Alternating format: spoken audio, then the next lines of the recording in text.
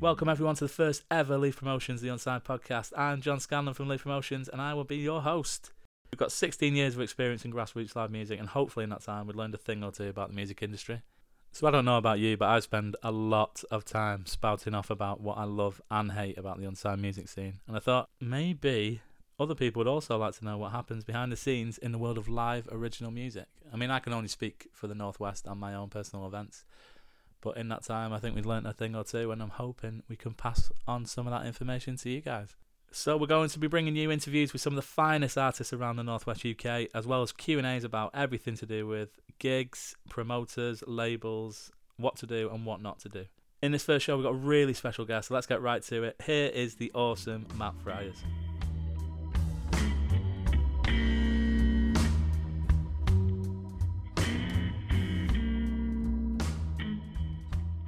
Ladies and gents, I'm talking to a man known for not only a fantastic bird, but also a great lyricist with an absolutely unique vocal. It's Matt Friars. Welcome to the Leaf Promotions podcast, man. Thank you very much for that epic introduction. I try my best, you know. Yeah. How's it all going? All good? Well, I know you've been focusing a lot on doing Facebook Live feeds and recording some new stuff as well. Obviously, at this time of recording, we're actually in lockdown at the moment, so everyone's trying to work out different ways of getting stuff done. Like, I didn't play anywhere last year. I didn't even play any of your gigs last year at all. So doing the live feeds on Facebook gave us somewhere to play music. It gave us a reason to practice and sort of keep going. But it went really well. And what we're doing at the moment is we're trying to work out how to spread it even further. So I don't know if anybody that's watching is aware, but Facebook is having over musicians and creatives at the moment.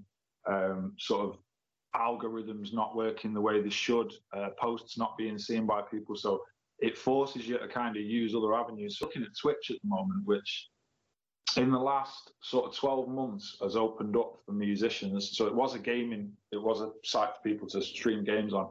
Yeah. Now musicians can do it as well, and it's literally, guys are going on there for 5 or 6 hours and they're making money. It's like busking, basically. Yes, essentially you can make tips on there and stuff and fund yourself through it. They've got so many different facilities set up so that musicians can make a bit back with what they're doing, but also it's just getting out to a different audience. I keep a mirror in my pocket to show me when the sickness is coming round. It has a blurry dark reflection matched only by the shadows upon the ground. And it sticks up in the valley of trees to wake up all of the restless few that have beat it down. Only time will tell for you, and the words you seem to lose make haste in one direction. So for anyone who is unfamiliar with the music you've been putting out for quite a while now, when did you originally start gigging? I was originally in bands years ago. I was in my first band from about 2001. Showing my age. I was in the first band from like 2001 till 2005, and then second. What kind of genre was that? Well, we were around at the time when everybody was still trying to sort of continue the indie thing. So it was a kind of mix between. We all were into different styles of music. So it was a mixture of metal, Britpop, indie, kind of everything. It was a bit of a mishmash, and we did all right, but obviously it was early days. I joined another band a few years later, and then I just had enough of basically being let down by people. As you know, if you're in a band, you'll always get somebody that will let you down and that will ruin the show. So I kind of had enough of that. So that's a lot easier to kind of go on your own. You can always rely on yourself. Yeah, exactly. You know that if anything goes wrong, it's on you, and you just need to fix it for next time. And there's no arguments. You can't really argue with yourself unless you're a nutter. So there's plenty of acoustic singer-songwriters out there who are slightly. Believe me, I'm not claiming that I'm completely sane by any means. But yeah, I think it was in like 2013 where I started gigging on my own. And I think one of your gigs was one of the first ones that I played at the Baker's Vaults. Yeah. That kind of gave me a taster of this is what I want to be doing now. It's rely on yourself, write your own songs, do everything the way you want to do it. And obviously over time, Stacey, my partner's got involved, and she's as much Matt Fryer's music as I am, because she does the promoting side of it and videos and pictures and all the other stuff. So it's become more than just me playing a guitar now. Yeah, you've been involved previously with some kind of dance. There's definitely some recordings on Spotify which you wouldn't necessarily put down as your usual style. I've seen the people at these gigs, and it's not dancing what they're doing. It's not. It's something, but I wouldn't call it dancing. But yeah, I got this guy. You get a lot of messages as a singer of producers who need vocals doing for songs, and I got this message off this guy, and he was like, you know, I'm this producer, I need a vocal. I checked him out, and it turned out that he was like really big in a genre of music called hardstyle, which I've never heard of. Basically, techno music for the Europeans. Did a vocal for him, and next minute we were on a plane to Holland getting a video filmed, nice hotel and everything. So that was a good experience. That video is on YouTube now, and it's done pretty well. So obviously we've done things like this over the years, but sort of being in lockdown, and you know, I got made redundant just after Christmas, and it kind of forced us to think, well, what do we want to do long term? So now we're two-footed. How much do you think it's helped having a partner who's very supportive of your own music? Massively. I mean, to be a musician nowadays isn't just about being a musician or being a songwriter or being a singer or anything like that. You also have to do all the background work as well. Yeah. And it's hard. You know, if you're writing songs and you're learning songs, you're learning a set, you're trying to make yourself as good as you possibly can be at the music, you simply don't have the time to go and do the Facebook stuff, the promotion, the emailing, everything that you need to do. There's not enough hours in the day. I definitely find that with promoting Leaf gigs, that it takes up a lot more time than you probably expect just to put out the amount of posts that you kind of need to do to keep people interested and stay in people's news feeds without it looking like spam, essentially, which sometimes it can come across that way. I think that's the trick. It's kind of get your stuff out there, make sure that people see it, but don't oversaturate them with it. This Twitch thing that we're learning at the moment, when you go on there, it's like the way Stacey explained it. It was like being at a Japanese kid's birthday party with all the weird things and colours flying about and everything, but you're trying to work out your finances at the same time.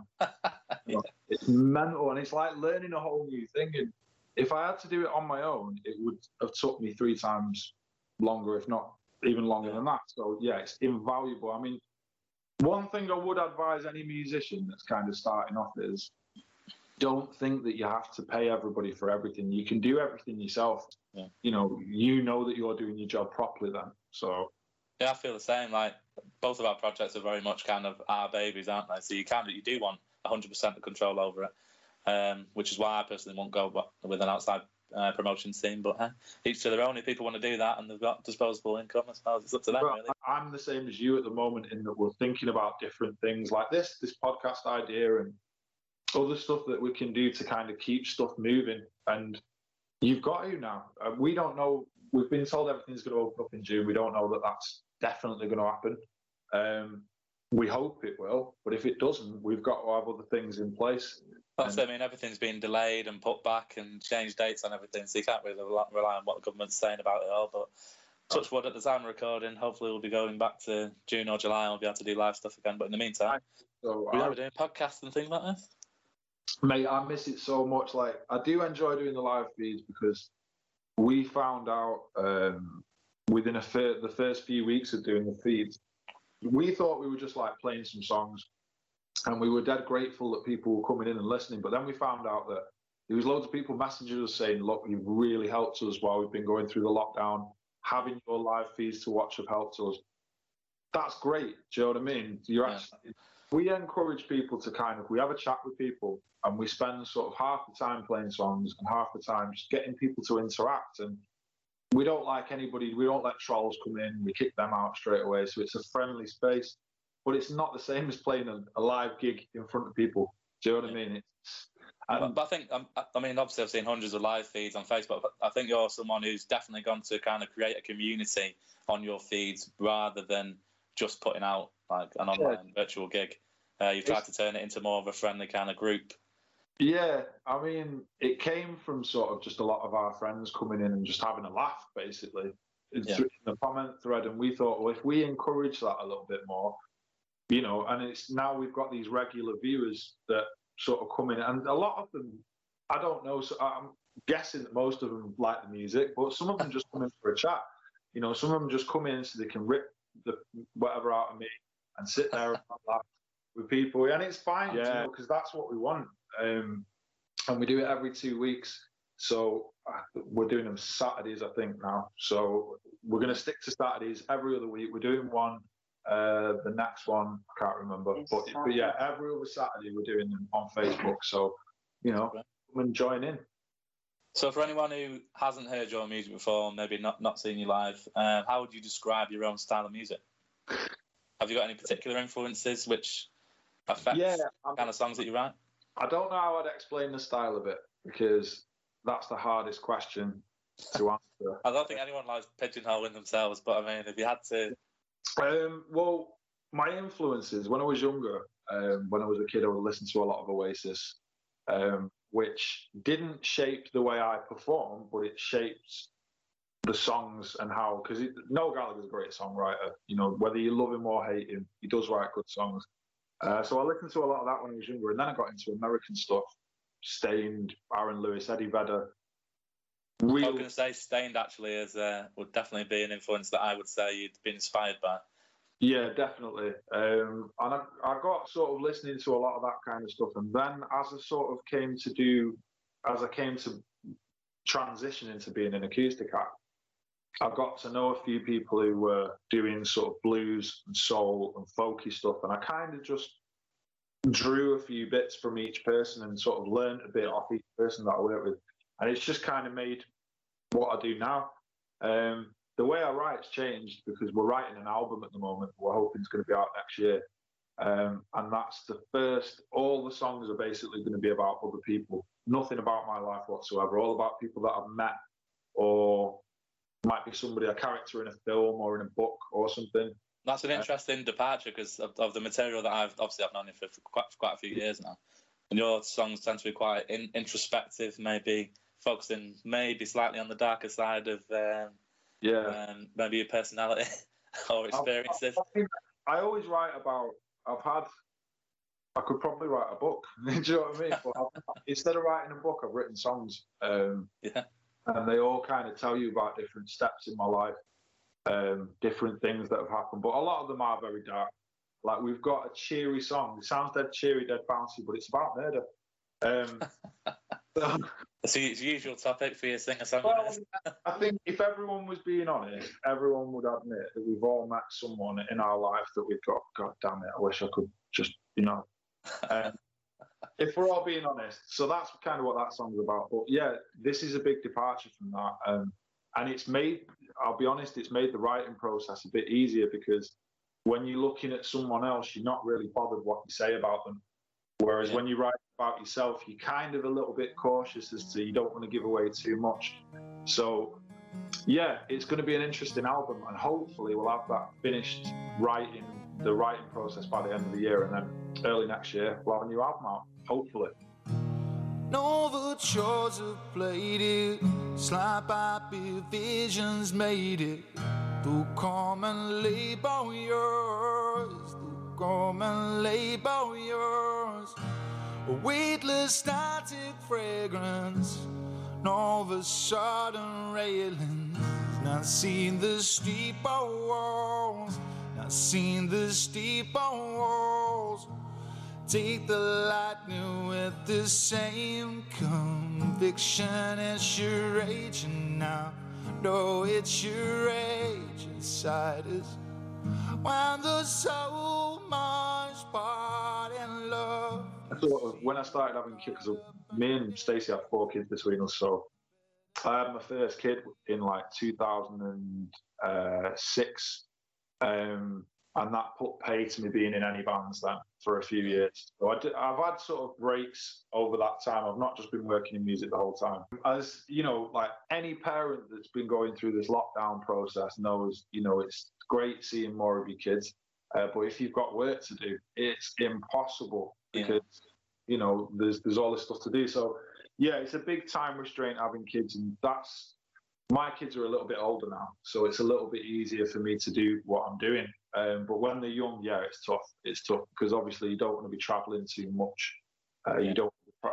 Oh, I'm sorry, kids, I can't do this with you because I've got to record this song today and stuff like that. So it's a little bit easier now they're older because they're teenagers and they don't want to sit and talk to me anyway. So. Fair enough. So in all the years you've been doing it then, in the last 19 years, what would you say was the one particular gig which you would say would stand out as like a really memorable gig for any reason, or just a great like moment to be a part of? There's three, to be honest. I couldn't name one. The first one was when I did a release with Scruff of the Neck. It was my first release, and the way they did it, it was a compilation CD with me and 3 other bands. We recorded it all in one weekend, sold out night and day, like literally packed the place. There was people outside, and you just couldn't fit anyone else in. It was just such an epic gig. All the bands got on really well. The crowd was fantastic. There was loads of photographers there, and so it was brilliant. Then, if there's anyone listening to this who isn't familiar with the Manchester Unsigned scene, by the way, Night and Day is one of the most established venues out there. In Great Manchester, it's probably one of the most famous venues in the country, I would say. Yeah, the funny thing was that night, it was, if anybody is watching from Manchester, you'll know that Night and Day was under threat a few years ago from a neighbour, basically, who didn't like the noise. And while we were playing this gig, this was kind of all this was rumbling on. So we didn't know whether it was going to be the last ever gig at Night and Day. So it meant a lot at the time. And then there was Academy 3 that I played a couple of months after that, and that was just mega. I mean, there's academies everywhere. There's like an academy in London. You know, the big venues. It's Manchester's biggest unsigned venue is Manchester. Yeah, it's also, again, if you're not familiar with it, it's kind of a group of venues. So you have 4 different venues. The main one is Academy 1. That's where you get your mainly your signed acts. Academy 2 slightly smaller. It's kind of bands who are on the rise. And then 3 and 4, they tend to be your more original kind of acts. But they're all decent-sized venues, aren't they? Oh, yeah, they're massive. And I mean, I think I didn't do very well on tickets, but I know that the bands that played did, and I'm pretty sure that we did. We pretty much sold it out. So that was an impressive gig. But then the other one was Magnet, the first gig that I played for you. Great fans. It's like, I love playing the Whiskey Jar. Big shout out to Joe if he's watching. I love playing the Whiskey Jar because it's this pin drop style audience. But I've played the Whiskey Jar a few times, and it's the best open mic anywhere. But in terms of what a night made me feel, like that Magnet, the first Magnet gig was brilliant. The Magnet, for those of you who don't know, is a venue that Leaf had a few years ago, and it was brilliant. It was just such an amazing place, and the way everything was laid out. I think I played the first one there. I think it was the first one. Epic. It was just epic. You know, the room was full. Everybody was silent. It was just brilliant. That's it. It's one of those. When we used to do that venue, I think we did it for about 2.5 years altogether, and it was never ever quiet. It was always packed out. It was a really nice, attentive crowd. But we have moved it exactly the same night to the Peter's Gate Tap, which is also an excellent night to go and do. So. Yeah, I've played there a good few times now, and I think every time I've played there, it gets a little bit better. Yeah, you know, it feels it's definitely on the rise, and the last few before lockdown were absolutely incredible nights. The crowd's really getting into it now; they're becoming a lot more used to how it works. Yeah, I mean, obviously, it's easier for us to just go and play in town. Yeah. You know, if we wanted to go somewhere, the bus stopped right around the corner. The only thing is that in town, you don't get the same sort of audience, and to be fair, you don't get the same sort. Like we live miles away from Stockport, but we know loads of people down there now just from playing Leaf gigs. The people have always been really welcoming to us, and we love playing gigs around Stockport. I think there was one year where, other than doing a few gigs for Joe, I only played your gigs. I think that was a couple of years ago. So, you know, for me, it's not just how well the gig's being run. It's how nice the people are, how nice is the pub, how nice is the area. I think Joe's a good example, actually, of a promoter who is doing things the right way, pretty much. He definitely he tried. It's hard for him because the nature of an open mic, the level of quality is going to vary, basically. Which is Leaf. Obviously, we pre-book our acts, and therefore we can guarantee a certain style. But he definitely knows all of the best musicians around Manchester, And every single night you go down to his night, you're going to see some quality acts. And also, he's kind of become famous for ensuring that his crowd very much respect the acts. It is as you said, a pin drop kind of atmosphere. Yeah, that's he offers something that a lot of people can't really, which is that, at the Whiskey Jar, which I'm hoping that the Whiskey Jar gets back up and running. I think they all are once this is all done. He's got this thing where he's got an agreement with the bar that he can just tell everybody to shut them up, basically. Yeah. Which for the artist, I think, makes a huge difference. It does, because it takes the pressure off us to try and get heard. We know for a fact we can play our quietest song, our most heartfelt song, whatever, and we know for a fact that it's going to get listened to. But it is a difficult thing to do. You can't do that everywhere. You can't rock up at every bar and go, shut up, because people won't like it.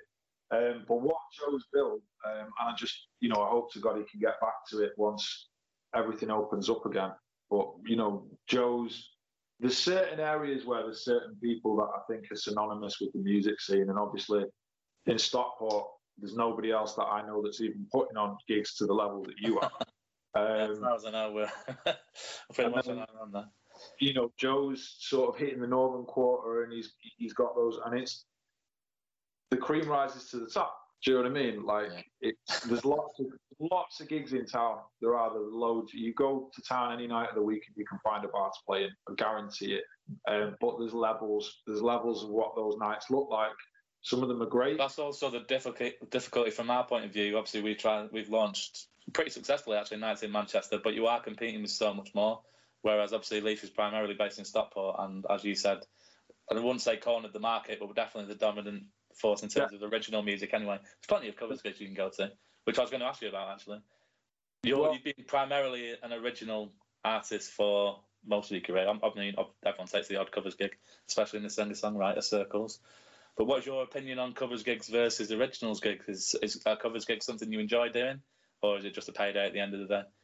I've always enjoyed playing covers, but that's only because I play covers my own way. Like, if I cover something, I don't just do a straight off cover of the original. Yeah. I'll tweak it a little bit. So I don't mind playing covers, and I play covers as part of my normal set usually anyway. Through experience over time, I've found that the public can be quite hard to reach. Even if you're singing a brilliant song, if you don't hook them in with something. So sometimes if you're in a difficult pub or a difficult bar or something like that, the best thing that you can do is just play a well-known song. Yeah. And it turns that crowd around on you. And if you're not selling out and it's a song that you've made sort of your own anyway, it's not too bad. I've played a couple of weddings where it's been covers only, and I'm not a sort of massive fan of it, but I am aware that to make money in this industry, some things you have to do. Yeah. Sometimes you have to take the payday at the end of the day. But Leaf, we've always encouraged, obviously, primarily original stuff, but we always do allow, I normally say a maximum of 2 covers. And like you say, it does maybe rekindle an interest maybe halfway through a set that's perhaps flagging or the crowd's not right for it. It's an easy way to bring people back on board, essentially, isn't it? Well, here's the way that I'll put it. Do you remember when Louise Redknapp did a cover of Stuck in the Middle of You? I don't, but it sounds horrendous. The point was, there was no point in that cover being done because it was well worse than the original. It didn't improve on it, it didn't add anything to it. I've heard covers of songs though where whoever's covered it has just done something with that song that's different to the original. And then there's a point to it then. There's a point to that cover existing. Yeah. And I've heard some amazing covers over the years. So I've met bands before who are like, nope, we're not covering people's music. It's like, okay, but do you want to get paid? Because the majority of paid gigs that exist out there for people who just want to go and play gigs, you have to play some covers. People will ask you to do it. Weddings, birthday parties. Your songs might be very good, but once everybody's had a drink, they want to sing along to something. Like you say, it can kind of get the audience back on your side. It's not so much a cop-out, but it's an easy way of getting people interested again, isn't it? Yeah, if we're talking about sort of the Leafs kind of setup, where it's just a nice, intimate gig, I'd much rather play originals. Yeah.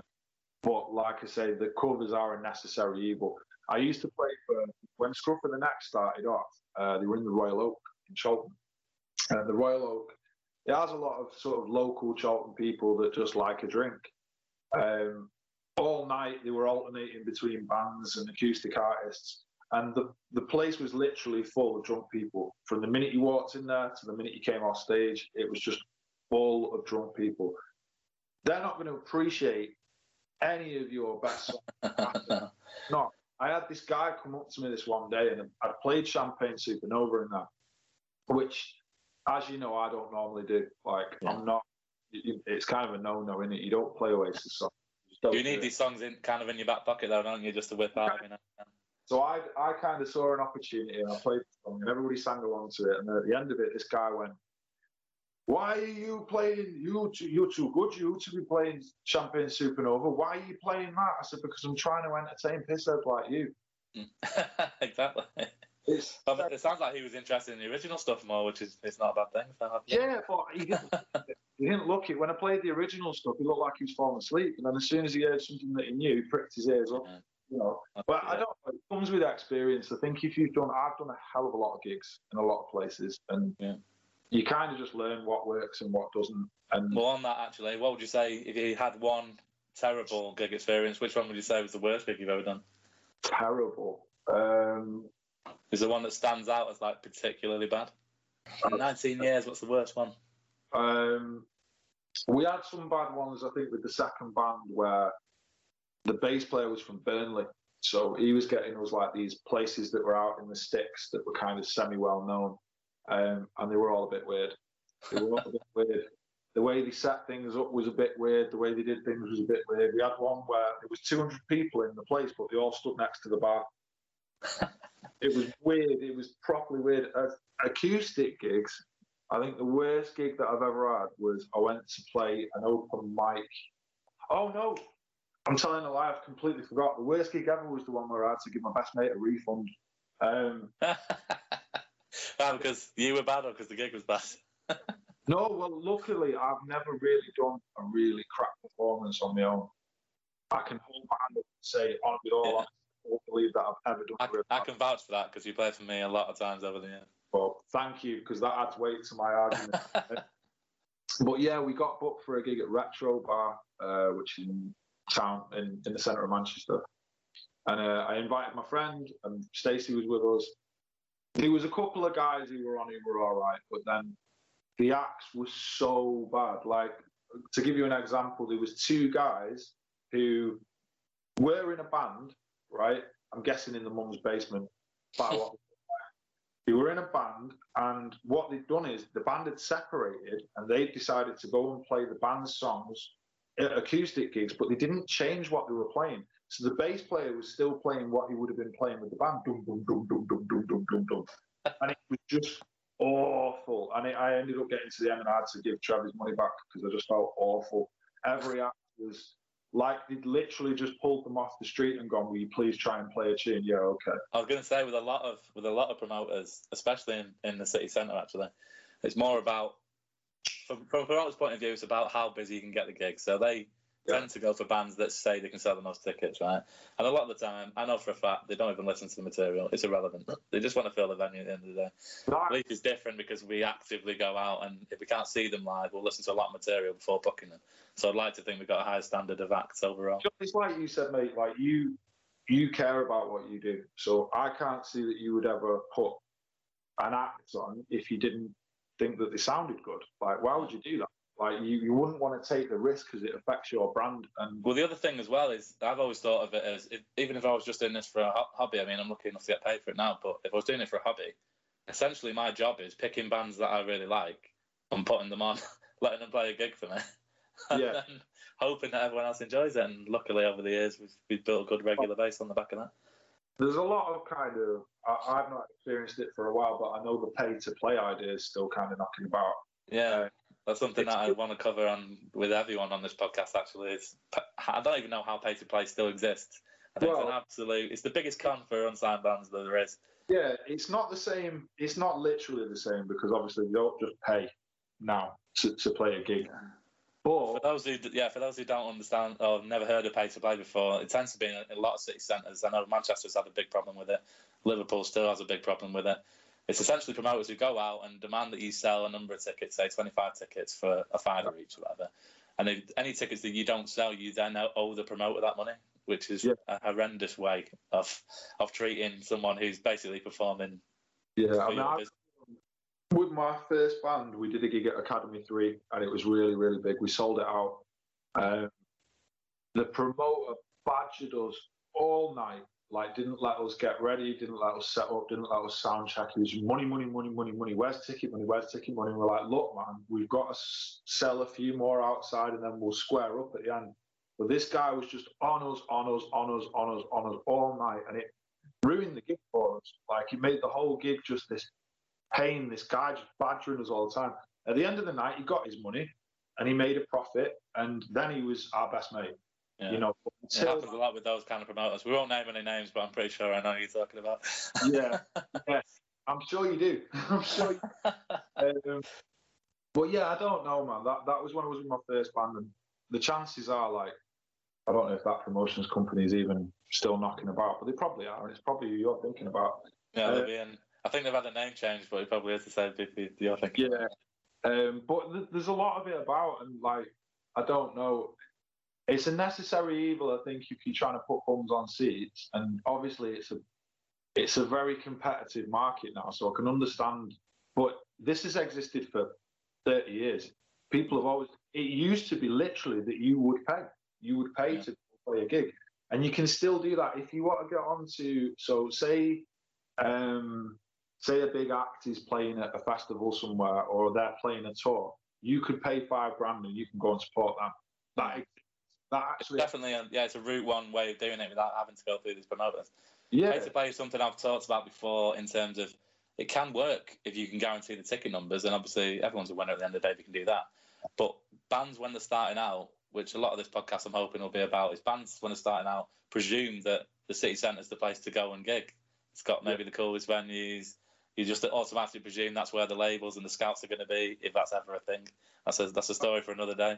But I've always said you should play the suburbs. Go to, around this area, Stockport, Bolton, Blackburn, Preston. Build your following through them, and then when you do play the city centre, it's likely you'll have enough people to be able to sell tickets to. Yeah. The problem that you have is if you go and play in Stockport or any sort of localised area, the people that are going to come and watch you, they're going to be far more supportive. They're going to be far more friendly. They're going to be definitely more interested in what's going on. Yeah, I think they're just more grateful as well for the fact that you wanted some music to where they live. Whereas in town, they expect it. So there's kind of no, it's on every corner, so it doesn't matter. Exactly. Yeah. Again, it's just saturated with live music, so it's hard to kind of stand out from the crowd. From a promoter's view as well, so much more competition there. So, but yeah, that play thing that still runs all over the place, and it's I can only see it getting worse now. After this has all happened, so I don't know. You've just got. I hope it dies out, but I think this whole situation could make it even worse. And the fact that these promoters have to change the names every few years tells you how well it's run, basically, and the kind of reputation they build up. So exactly.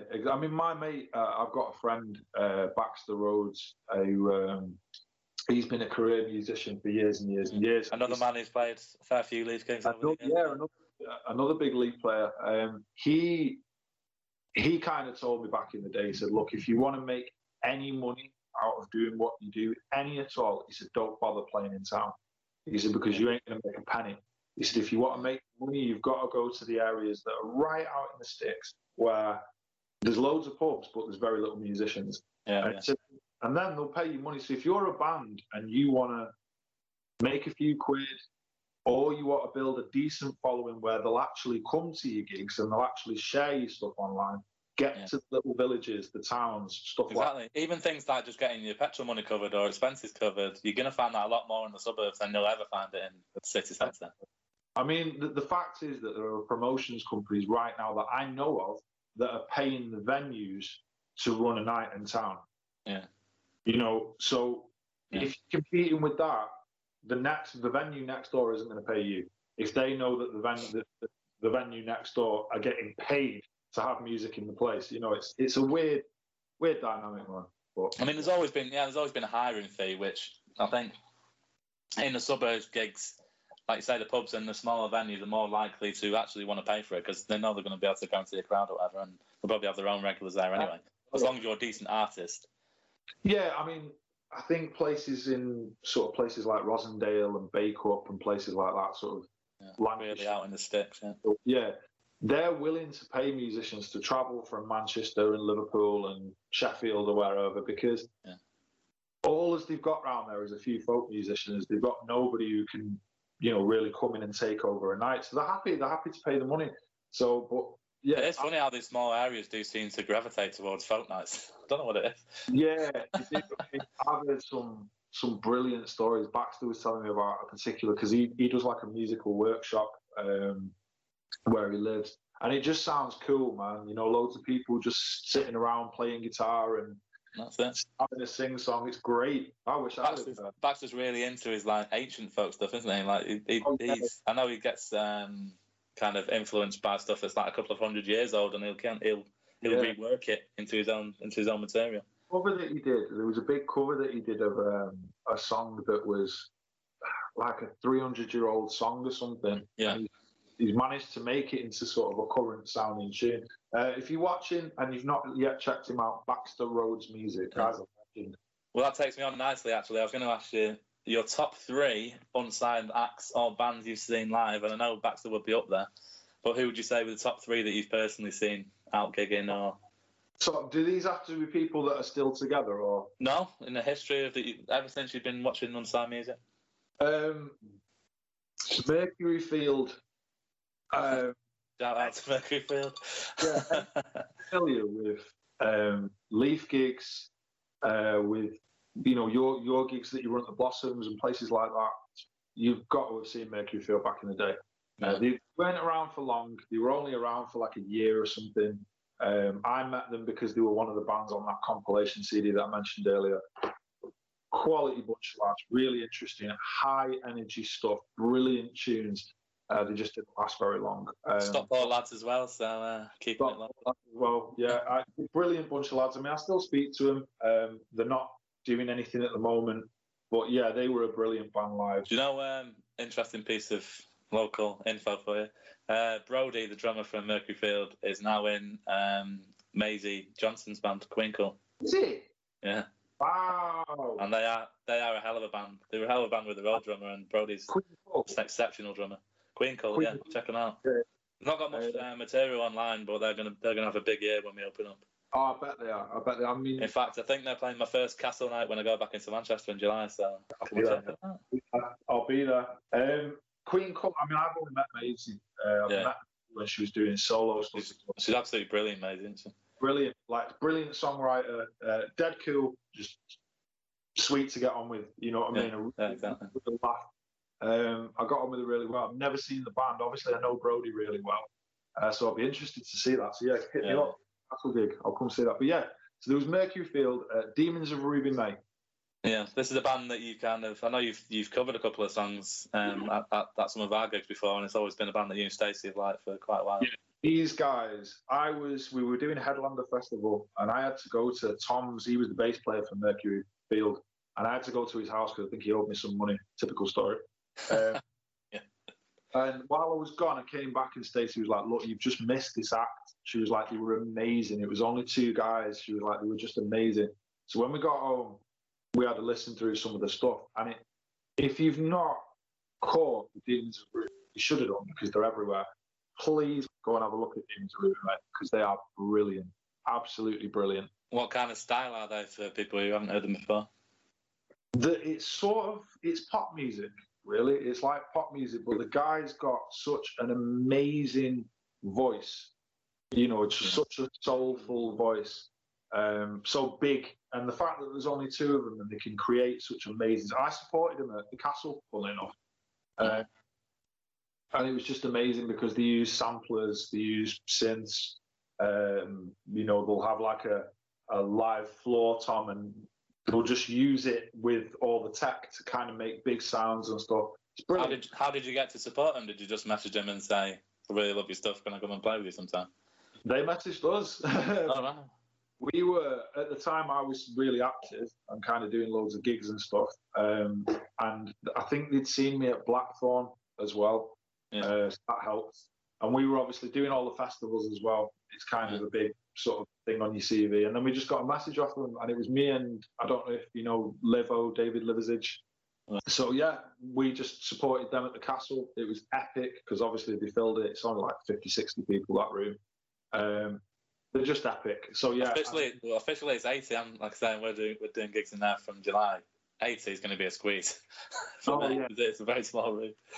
But yeah, the third act, there's loads of there's so many people that I've seen that I think have been absolutely amazing.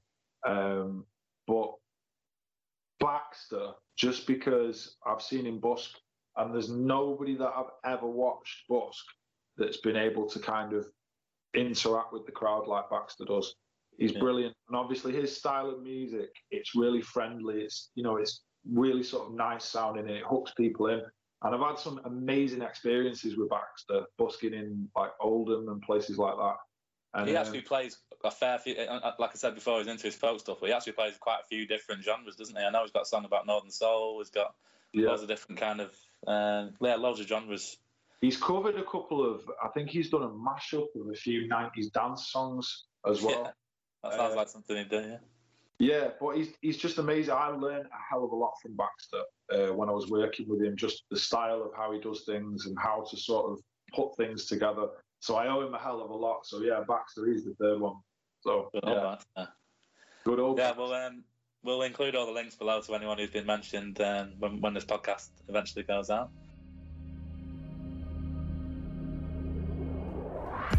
Walking up to the firing line seems beautiful.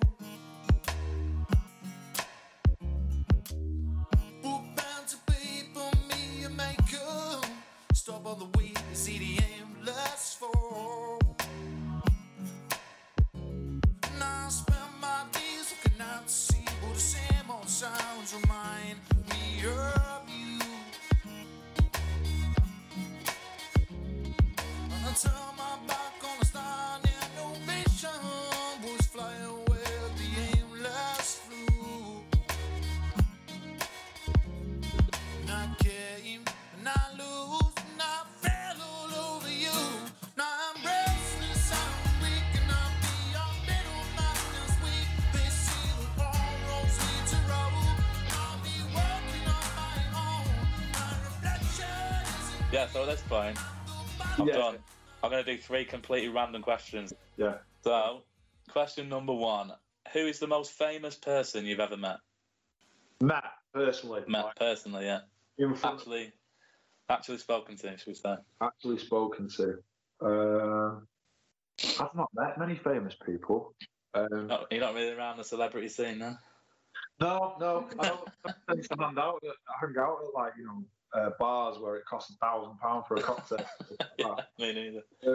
We went to a Papa Roach gig years ago. Don't know if anyone remembers Papa Roach, new metal band. Yeah. So we were at this gig, and a crowd surfed right over the crowd from the back to the front, over the security barrier, and then I got, off the bass player. That was like the best thing ever. Yeah, that's decent. But yeah, no, I've not really spoke to many famous people. Yeah.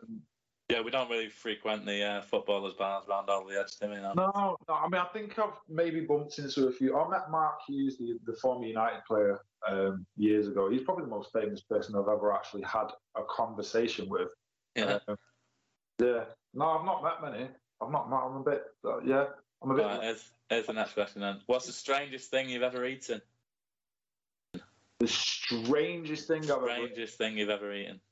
I do eat some weird stuff. So I've eaten quite a lot of different kind of sea creatures because my dad, we always used to go on holiday to Wales, and all you can buy in Wales is gifts or seafood. That's it. So we'd always end up eating lots of weird stuff. So I've had like shark and octopus and what else have I had?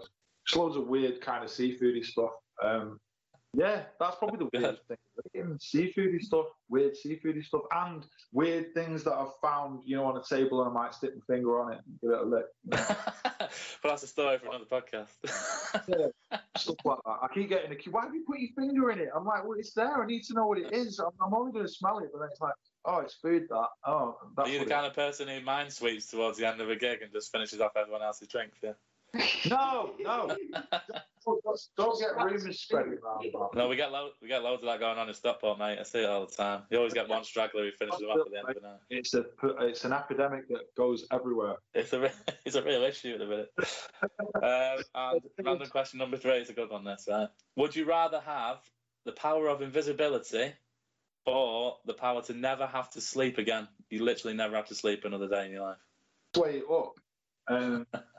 Invisibility. What can you do if you're invisible? Just basically bad stuff. Just being invisible. Exactly. It's always stuff that you want to get away with, so it depends how soft your mind wants to go. The only stuff that being invisible is going to benefit you at is stuff that is illegal and that would get in trouble for doing if you were visible. Yeah. Or you're already in trouble and then you want to become invisible, which is always handy. That is always handy. And obviously, you know, everybody's got people who they want to avoid, haven't they? So when you see one of them, dink, haha, you know. I don't know, though, not having to sleep. See, I like sleeping, I do, but... I thought you were going to go for that one because I know you're a man who doesn't have a lot of time during the day. Yeah. And therefore, an extra, 8 hours a night. I'm not like a criminal or pervert. I think I think that the second one, yeah, because then I'd have more time to do all the things that I don't get time to do at the moment. Yeah, think of all those Facebook posts you could be knocking out at 5 in the morning. But I could learn more about Twitch. I could learn some spy skills for our mate Tamer. She's been withering me about that. We've been learning loads about kind of live recording as well in lockdown, obviously, haven't you, to help your live feed. So that could be something you could get on with. I could do loads, but being invisible would be good to kind of eavesdrop at gigs. So that'd be nice. Actually, yeah, that's a great way of thinking about it. Know, as you could go into, say, a rival promoter's gig, invisible, kind of check it out, have a bit of a nosy, and no one would be any the wiser as long as you don't bang into anyone. See, our crowd is pretty forthcoming. If they don't like something, they'll come up and tell me straight away. So yeah, I don't need to do that. But, I think we've already covered this, but what's the number one piece of advice to a new artist starting out? I know you mentioned something at the start of it, but if you had to pick one thing. Don't believe twaddle. Don't believe all the posts that you get. Every musician, it doesn't matter what level you're at, whether you're at the bottom or you're at the top, if you use social media, you will get people advertising their services to you. It's not what you think. It's not going to get you famous. It's not going to get you 1 million followers. It's not going to get you a letter from the Queen or anything like that. Yeah. All it's going to get you is an empty wallet. That's, exactly.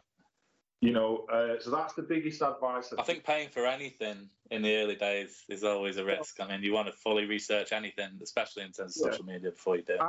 Obviously, that follows on neatly to try and do as much as you can yourself. You know, be as independent as you can, really. Yeah, basically. There's a few people out there now, sort of big artists, that have managed to make themselves big and successful without using a record label. So it can be done. It can really be done. And don't listen to all these guys that say that if you give them 50 quid, they can make you famous. It doesn't work like that. Yeah. It really doesn't work like that. And I think the old motto is, if it looks too good to be true, it probably is. Yeah. Exactly. So, yeah, we'll finish off then. Any upcoming projects you want to talk about that's coming up on your socials or any releases? Yeah, well... Obviously, you talked about the new album potentially coming out. Have you got a date for that? Or it's work in progress. So we're hoping to have the album finished by the end of the year. Start recording. Hopefully in the new year we'll have something to put out. In the meantime, we've got a load of singles planned for this year. So the first one, One Hand to the Gods, is obviously my most popular tune, and everybody keeps asking for it. It's the song that you constantly get asked for. I know that much. It's probably my favourite tune of yours, but I like quite a few. We're going to release a song first, which is a new song that I've written that's going to be on the album, but we're going to release it as a single first, and it's called Born Without Conscience. That hopefully is going to be out in the next 6 weeks. That's what we're hoping. In the meantime, we're going to be putting a lot of new content on YouTube. So every week we're going to be putting a new video on our YouTube channel. So get over to YouTube, Matt Friars, hit subscribe, and then you'll get notified when the new content comes up. That's a great link, actually. I was going to say, any other links to your socials? Are you on all forms of social media? I mean, if you just Google Matt Friars, you'll get everything. But it's Matt Friars, or on Instagram, it's Matt Friars Music. Spotify, iTunes, Google Play, Amazon, YouTube, Twitch, SoundCloud, Twitter, Instagram, everything. We've got something there. So no matter what platform you frequent often, get on there and there'll be some Matt Friars music there for you to listen to. Definitely. Good stuff. Well, thanks for coming on, man. Really appreciate it. It's been great chatting to you, as always. Brother, it's nice to Hopefully we'll do it again in the future.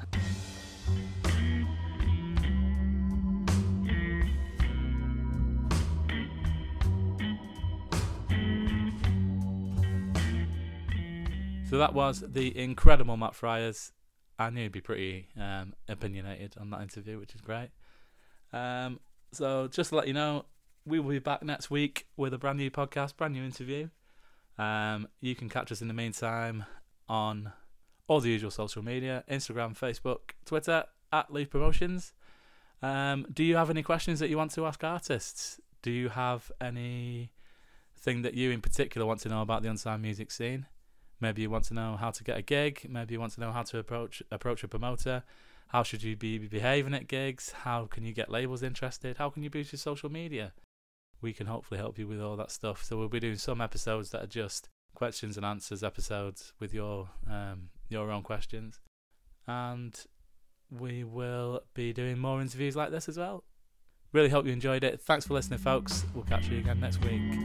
Bye.